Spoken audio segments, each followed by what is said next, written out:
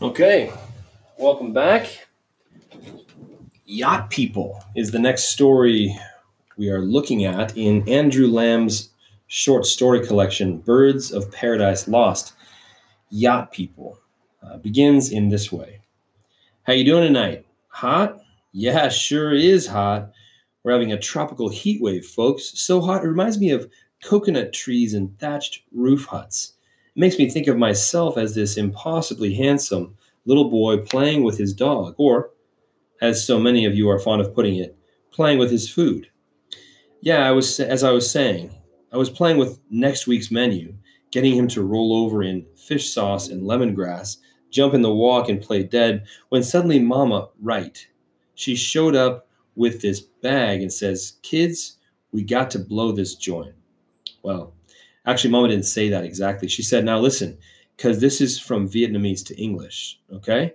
Like with a bamboo flute going off in the background. So hear me out.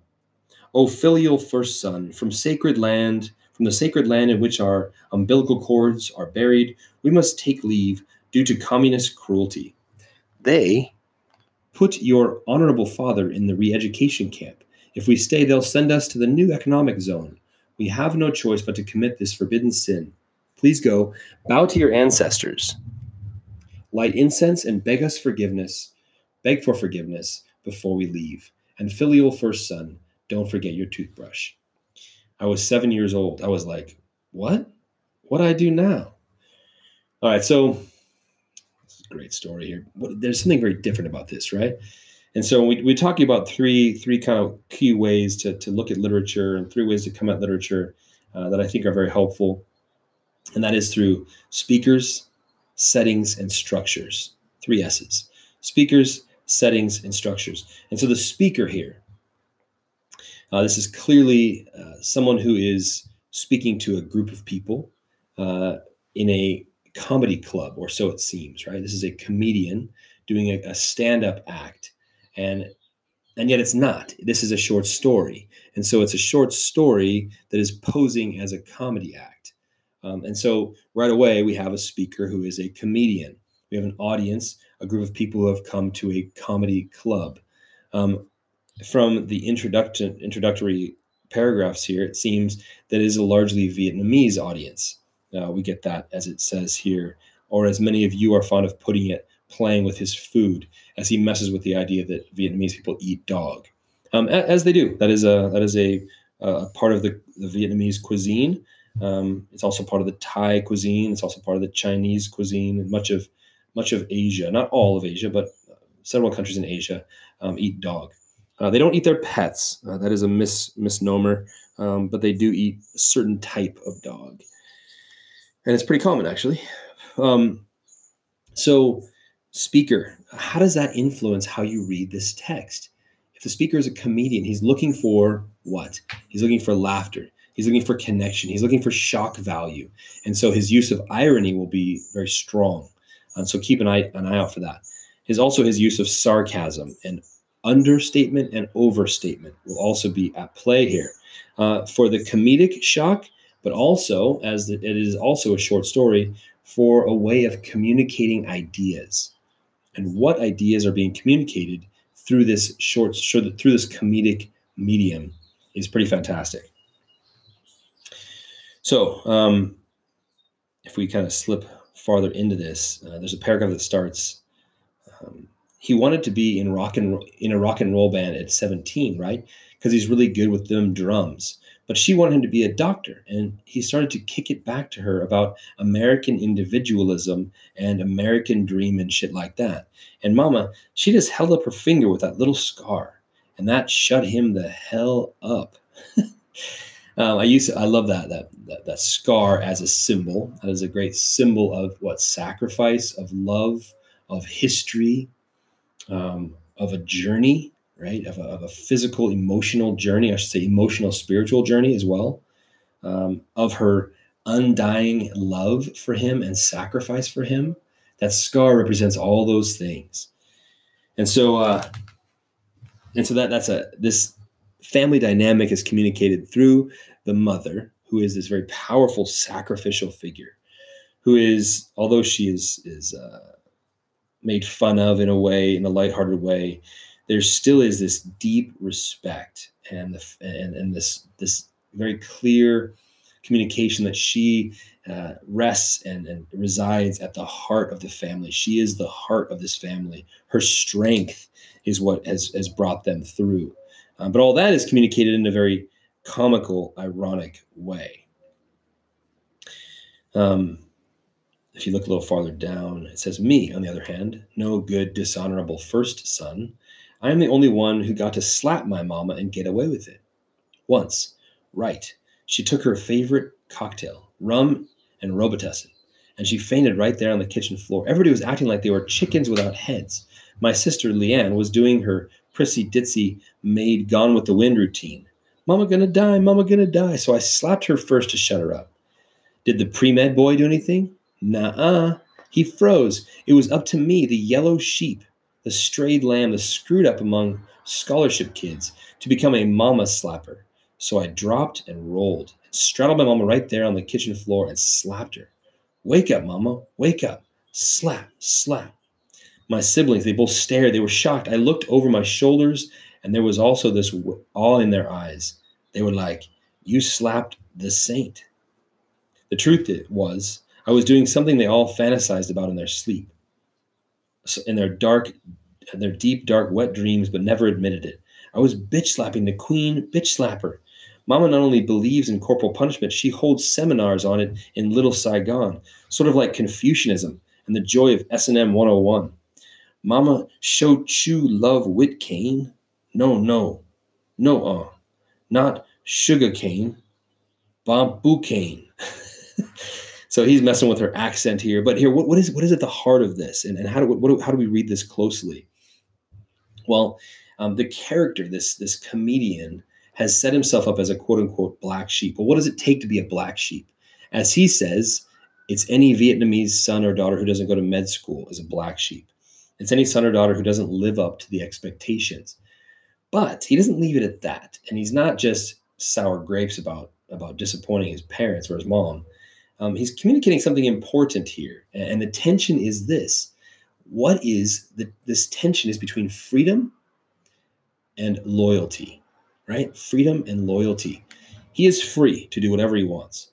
But there's also this very deep, essential loyalty that he doesn't really, that he clearly honors, but he makes fun of here, right? But even in his comedic approach, there is this sense of honoring of the loyalty of his mother and of this deep sense of loyalty that lives inside of him. And yet there's that tension between freedom and loyalty. He has a clear passion for what he does. And yet at the same time, he wants to remain loyal and he wants to continue to love his mom and his family. A little farther down. Took me years in America to get used to eating oysters again, folks. And only when it's on ice and comes with vodka and a horny, smiling chick who thinks that shit is an aphrodisiac.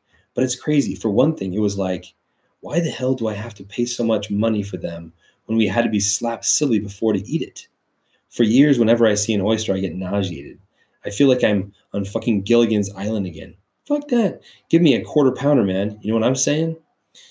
All right, so here, the blending of the very painful with the very comedic is an ironic technique that our author uses. This very traumatic, painful memory of a very painful journey with the blending of the new freedoms that they are enjoying as Americans. But in their flight from Vietnam, the very painful, traumatic nature of that, he doesn't let go of that. He communicates that was there. But he juxtaposes that with these new freedoms. And in doing that, he explains his love for and his desire for freedom and the American way. All, again, in light of his love for and his longing for, his nostalgia for his homeland in Vietnam. All these tensions at play that don't really get resolved. I suppose the one resolution is that he lives in tension. And that's a very important thing, I think, to kind of pick up from this text, that this tension he describes is a tension that is felt by these Vietnamese refugee communities in these communities is a deep tension, a love for the old home, a love for the old homeland, which he recognizes doesn't exist anymore. But also in that, a love for the new homeland and the freedoms that they get to enjoy now. And as he kind of makes fun of the Vietnamese way, he really does point to the fact that he and his Vietnamese community are hardworking, dedicated, focused, driven, because they were without opportunity long enough to know how sweet it was. And then when they regained this opportunity in America, they didn't look back. It was just full on commitment to taking advantage of every opportunity that lie before them. All right, let's look at the end here. Wake up, mama, slap, slap. I was slapping her on the behalf of all oppressed Asian kids who had to do our homework and eat the shittiest food, like catfish and stinky, high to heaven shrimp paste, when everyone else in the neighborhood had macaroni and cheese with Spam. I was slapping her on behalf of emasculated Asian boys who grew up under the fiery breath of dragon ladies and all the teasing we got for being poor FOBs, fresh off the boat. I was slapping her for making me leave next week's menu behind. Wake up, mama. Okay, so these are, again, comedic presentations, comedic twists on very painful, traumatic things. Comedic twists on some of the things that he suffered under as a Vietnamese refugee, as a displaced person. And yet at the same time, this is his mother, right? And this is their journey, the journey they experienced together. Painful, but real. Painful, but with an ending that gets them in a place of freedom. And all that is kind of woven in here in this tone. Wake up, mama. Oh, she woke up all right. We knew she was okay because she opened her eyes, right? Looked at me, and with her Terminator grip, she grabbed my hand in mid-slap and she started slapping me with it.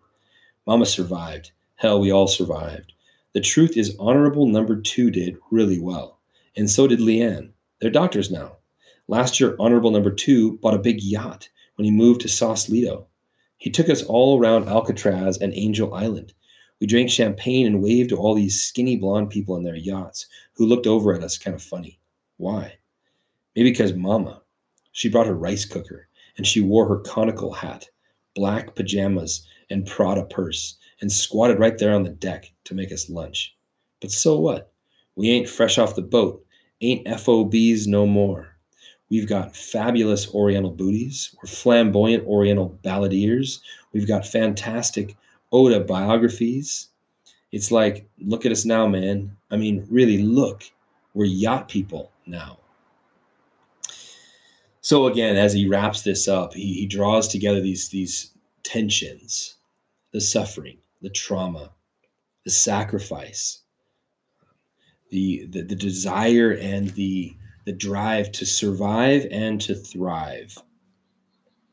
He uncovers, it seems, in this short story, much about the Vietnamese kind of psyche, at least the Vietnamese psyche as he understands it.